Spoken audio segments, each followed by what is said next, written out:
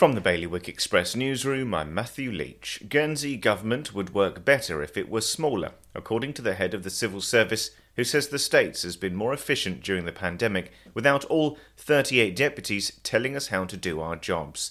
Speaking at an Institute of Directors breakfast Q&A, States CEO Paul Whitfield said his organisation was effectively working with a board of 38 members getting too involved in operational matters.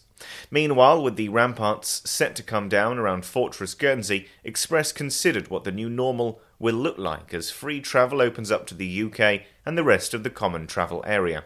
The pandemic we have lived through for the last 15 months could soon become an endemic situation with a new normal that will put an increasing emphasis on COVID-19 vaccines and less on lockdowns and border restrictions. Elsewhere, a Manche senator is urging French fishermen and Jersey authorities to speak to each other directly to find a solution to the fishing crisis, but the move has pitted her against France's Minister of the Sea and regional fishing committees. Beatrice Goslin, the former mayor of Gouvel-sur-Mer, recently met a group of around 30 fishermen who she said are very worried about Jersey's new licensing regime.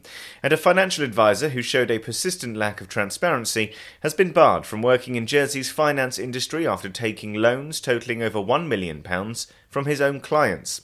For more on all of today's stories, you can visit bailiwickexpress.com.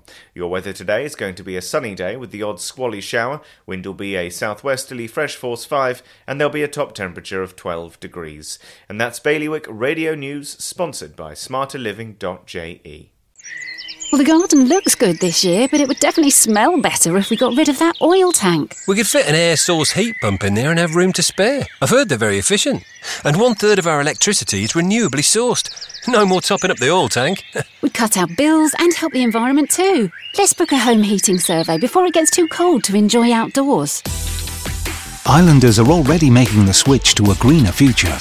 To book your home heating survey or to find out more, visit smarterliving.je.